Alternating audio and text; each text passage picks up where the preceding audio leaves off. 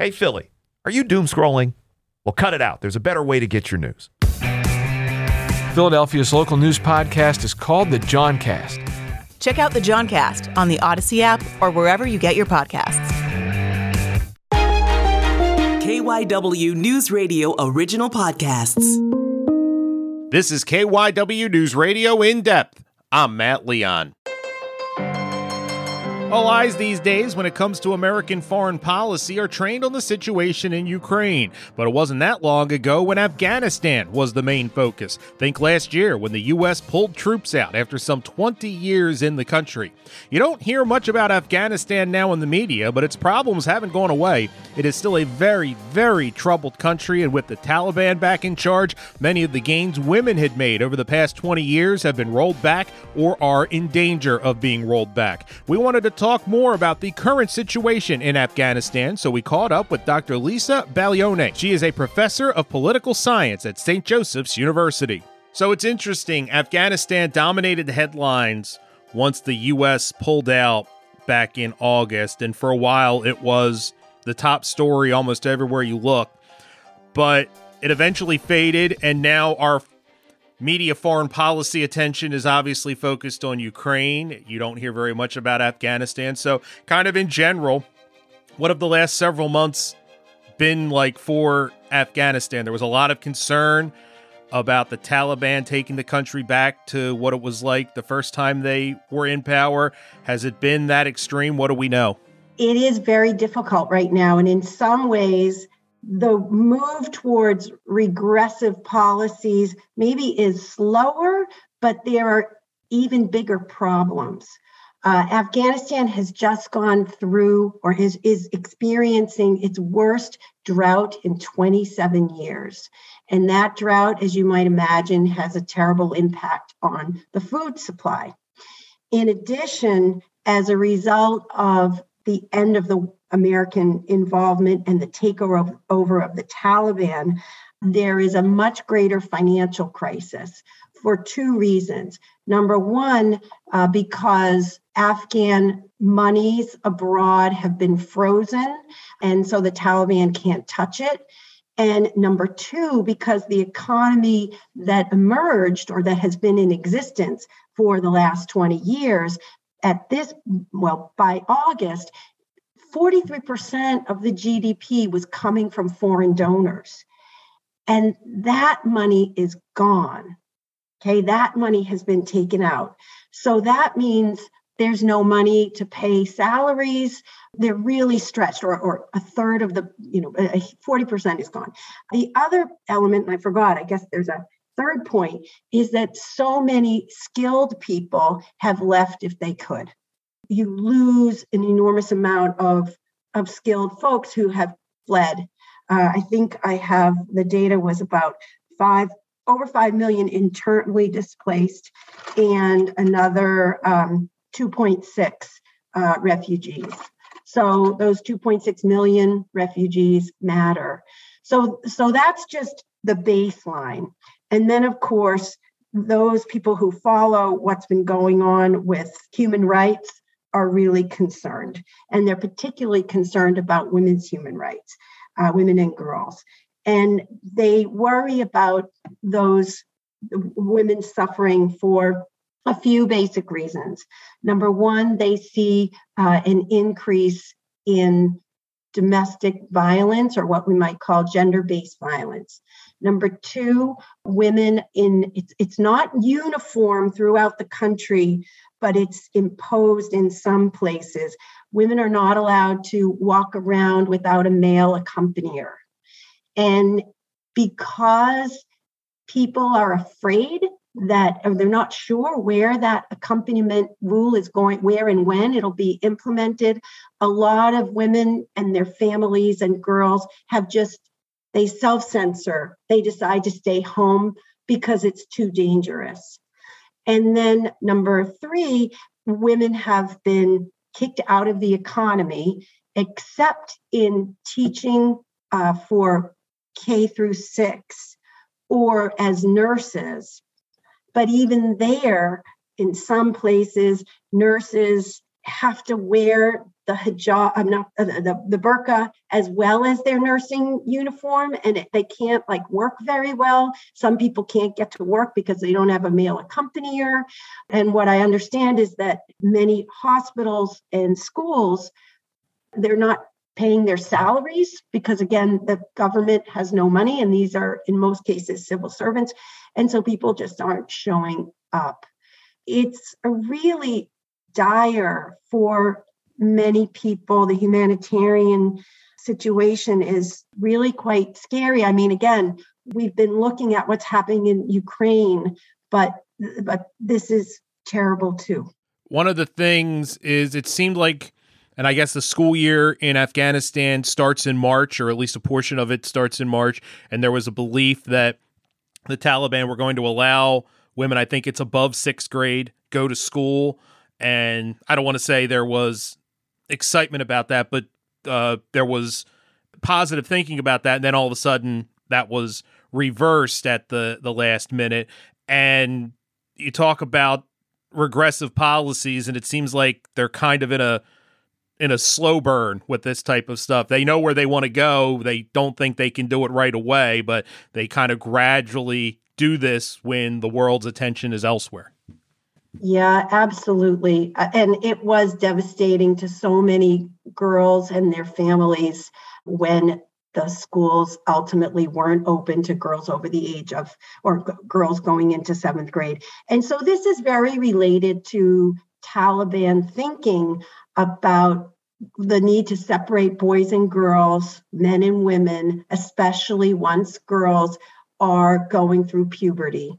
Afghanistan has a so-called honor culture, and the notion of a family's honor is totally tied to the idea that the women in the family are pure, are not involved, have not had any kind of any either clearly sexual encounter or even potential stain on their reputation. And so to prevent that, women and girls have to be separated from boys and men that are not their relatives. And so the risk of sending these girls to school, 7th grade, assuming that puberty would come somewhere then, that's what's driving it. That's what drives the desire to, one of the things, to cover women totally and to keep women separated and home because of the sense that they're too tempting to men, and women need to remain pure, or the whole family's reputation and therefore social standing is jeopardized. I've read, and I remember hearing this once the U.S. left, but that there was a bit of I don't know if divide's the word, but there was the older Taliban who were hardline across the board. Everything we've talked about to the nth degree, no exceptions, but that there were younger members of the Taliban who were, I don't want to say progressive, but a little bit more pragmatic, maybe is the word I've heard thrown around. Like, listen, if we want to be on the world stage, we have to do A, B, and C. How, from what you have seen, what you have read, what you know, how much is that true that there is like I said, I don't know if it's a rift, but a push-pull between the generations within the Taliban about how restrictive things should be? Yeah, that certainly was the narrative, and that certainly was the hope. All I can talk about is what they've done. So upon coming into power, the old government had some female ministers in it, and even any non-Taliban, let alone women, have been pushed out of the government. And the actual ministers are all very much of this, what we might call hardline faction. So that's really concerning. Then we also know, especially with respect to gender issues, the Taliban closed the Ministry of Women's Affairs, which was devoted towards enhancing women's abilities to to function in the economy, in the society. And there were actually even some protective services, for instance, against violence against women and girls. And instead, the Taliban reinstituted the Ministry for the Prevention of Vice and the Promotion of Virtue, which was those cops going around looking for not only women who maybe showed a wrist, but men whose beards weren't all in, or people listening to music, or people unrelated, men and women interacting. So this is a really bad sign. What does it say? And I don't know, this is a big picture, but the U.S. spent 20 years. How many people died for the cause? The billions, if not trillions of dollars that was dumped into the country. And in half a year, give or take, we're to this point. Like, is there anything outside forces can do? Or is this something that if we truly want change, it has to come from the Afghan people?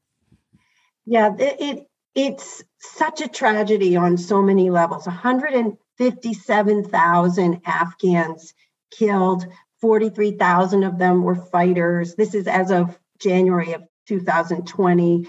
For 18 years, with respect to U.S., 4,000 troops killed, troops and contractors, 20,000 U.S. wounded.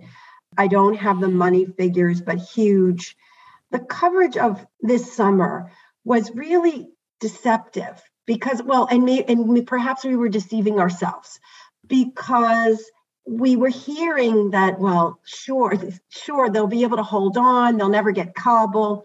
But if you go back and you look in April of 2021, when President Biden says the U.S. had been obligated to get out, or the Trump administration, by May, and Biden says we're going to wait till September 11th to get out. But at that point, if you looked at the maps, the Taliban controlled a third of the territory. The government I was looking at maps and it wasn't measured out, so this is my eyeballing, about a third of the territory.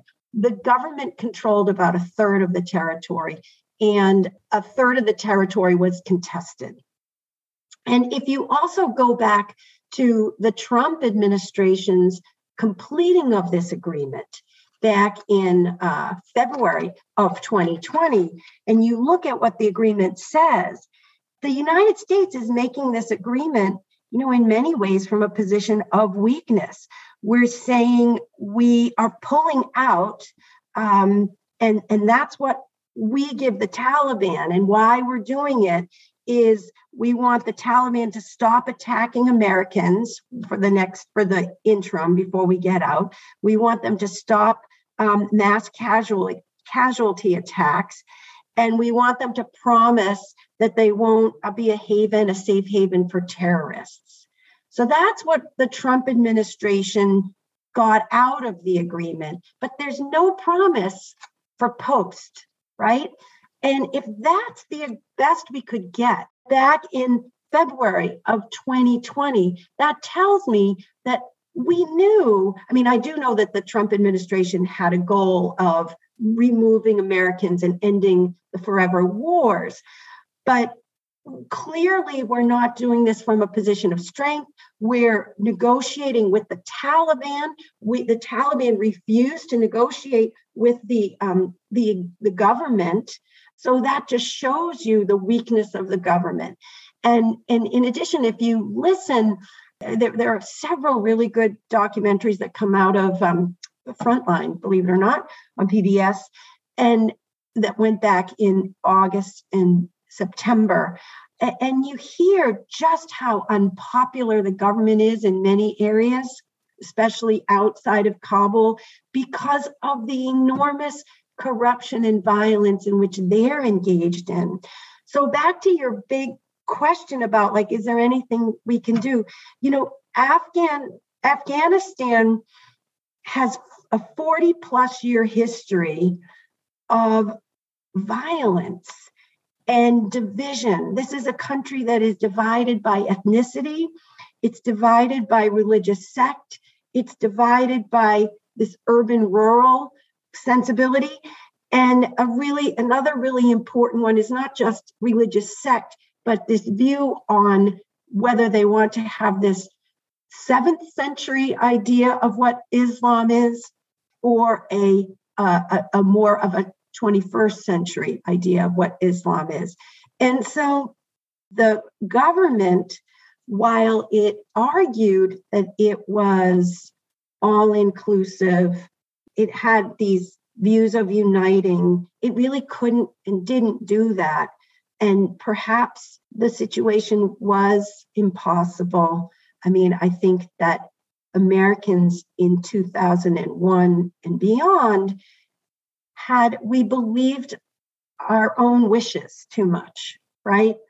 That all they needed was to be liberated from this horrific repressive regime and democracy would follow. But we didn't understand the ways in which these kinds of divisions, corruption, and really regressive beliefs would have an impact.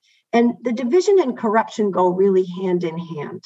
And the fact that Afghanistan was suffering from, at that point, 30 years of, or 20 years of violence, because you don't have a usable state, right? Usable and trustworthy administration and police and military. One of the things, going back in rereading some materials, just coming over and over again, back to repeatedly, was this notion about how often in Afghanistan over the past 40 years, you've had score settling. So when the Soviets and the communists take over, they kill lots of folks who they see as retrograde. And then the communists are kicked out, and I'm not just talking about people at the top, I'm talking about it permeating all the way through. And that happens, it happens in, the late 70s, into the 80s, it happens then, in the 90s, and then you have the Civil War, and then with the Taliban, and then again after 2001. And so it's happening again now from what we understand or what folks are fearing. And it's so humbling and so depressing. Talked about how much of the money, even when the U.S. was there, that was coming from the outside. Is there any hope? And once again, I'm probably looking at this through Western eyes and through a capitalistic system, but do you think there's a feeling with the Taliban that there could be international money to be had to do things if we, had played ball to a certain point? Does that figure into the equation, or is that not, am I just not on that wavelength of, this intense religious belief? Yeah, that is, again, a really good question. You would think right now the economic pressure is impossible, and that especially if the drought continues and the pressure of starvation and the inability to take care of Taliban fighters, that there would be a move towards adjusting, towards reforming or being less repressive. I think the big question is thinking about whether the Taliban is able to maintain its supporters. So if it can maintain its supporters without reforming, and the way I see that happening is just telling the supporters, just take what you need. Just get what you need from wherever you need it. And then that would mean enormous and greater violence. And I could see that as a likelihood because in many ways, although the Taliban is trying to assert central control for a good long time, there's been highly decentralized fighting and commanders empowered in different parts. So I don't know. I think that is the hope. And on the part of the West, that's why the economic sanctions and the belief that we should not give in. But I don't know if that will be borne out, that they will respond to these economic sanctions, or whether the situation will simply become more violent and for the least able to protect themselves. Again, those are going to be women, children, poor people, especially out in the hinterlands, men who have a past of having cooperated with the old government. I don't know. I wouldn't count on the Taliban to adjust, and you wonder how much can change, or you wonder how much they can try to subvert the sanctions. So one of the things I was reading is that poppy production is going way up, and the international drug networks are likely going to be re-energized to move material out of Afghanistan. The extent to which Pakistan and maybe even Saudi Arabia is providing. I mean, I don't have data about that, so nobody quote me on that. But those would be the potential suppliers, helpers of aid, underground aid. And in some ways, you think about Saudi Arabia feeling very empowered right now. And the reason I say that is that with Russian oil off the market, and the Americans and others making it clear to the Saudis that we need them, and they're not really responding just yet to increasing the taps, the oil taps. But this could give them leverage. So I don't know.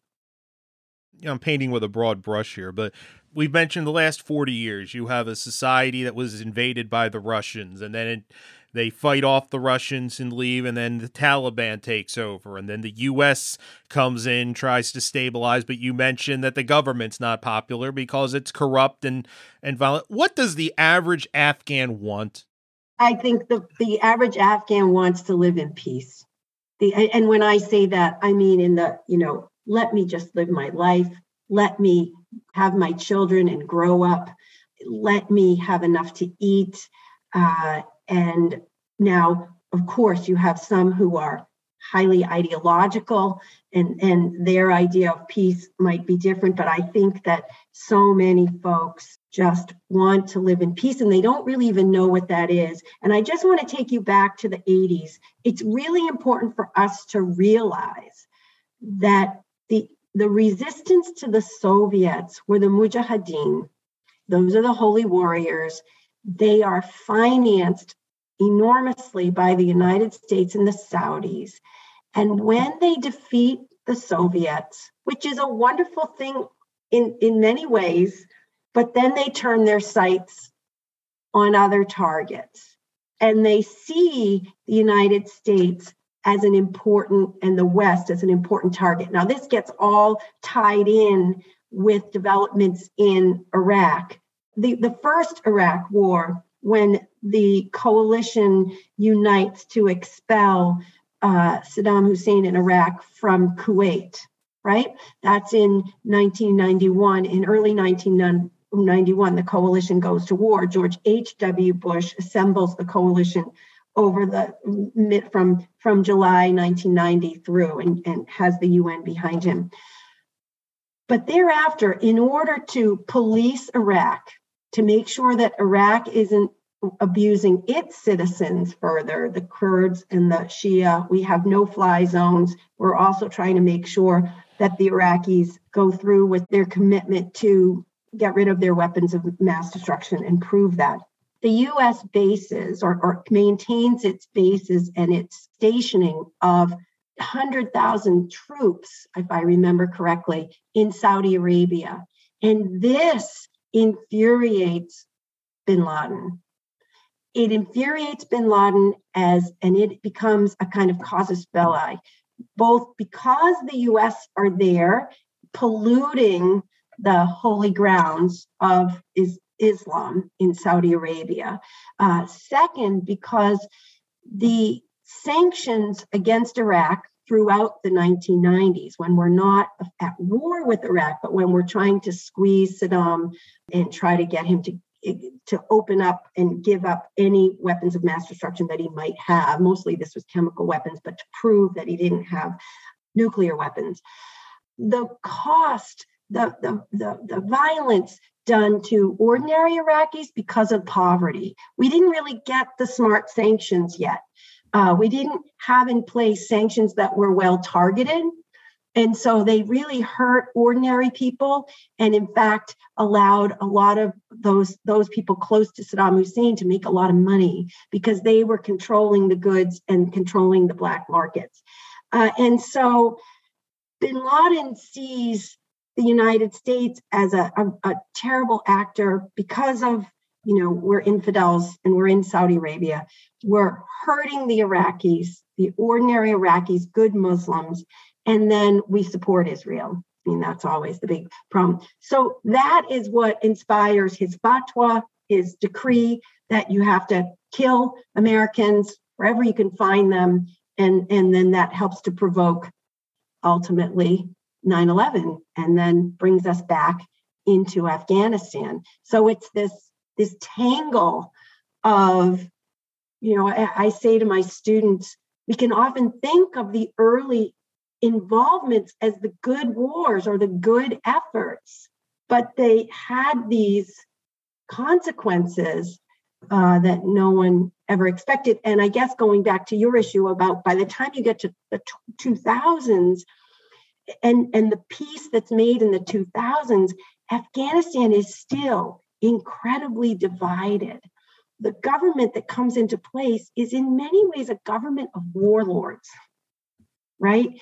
And so we forget, we allow the world, we meaning the United States, decides to forget that this one is a war criminal and that one was highly abusive because they're not Taliban, they're, the regular retrogrades.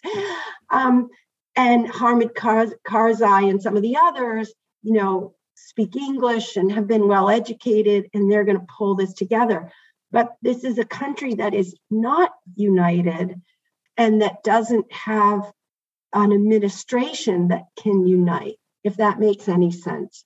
And again, the ethnic differences are really important in helping to motivate people to support. This is my leader who I support, and I want to see him in government. All in all, it sounds like an awfully intractable problem. Right. I always tell my students, if foreign policy were easy, there wouldn't be any problems. And we would be able to solve them. But it is so, there are no easy answers. And force is important. But it needs to be applied at times, but force does not solve everything, and it can also backfire. And there are other ways to use power, and we have to work hard on it. But yeah, this is an intractable and long-term problem. 40 years and counting. That's it for this episode of KYW News Radio In Depth. You can listen to the podcast free anytime on the Odyssey app, and you can find it wherever you listen to your favorite shows. I'm Matt Leon, and we'll have another episode out soon.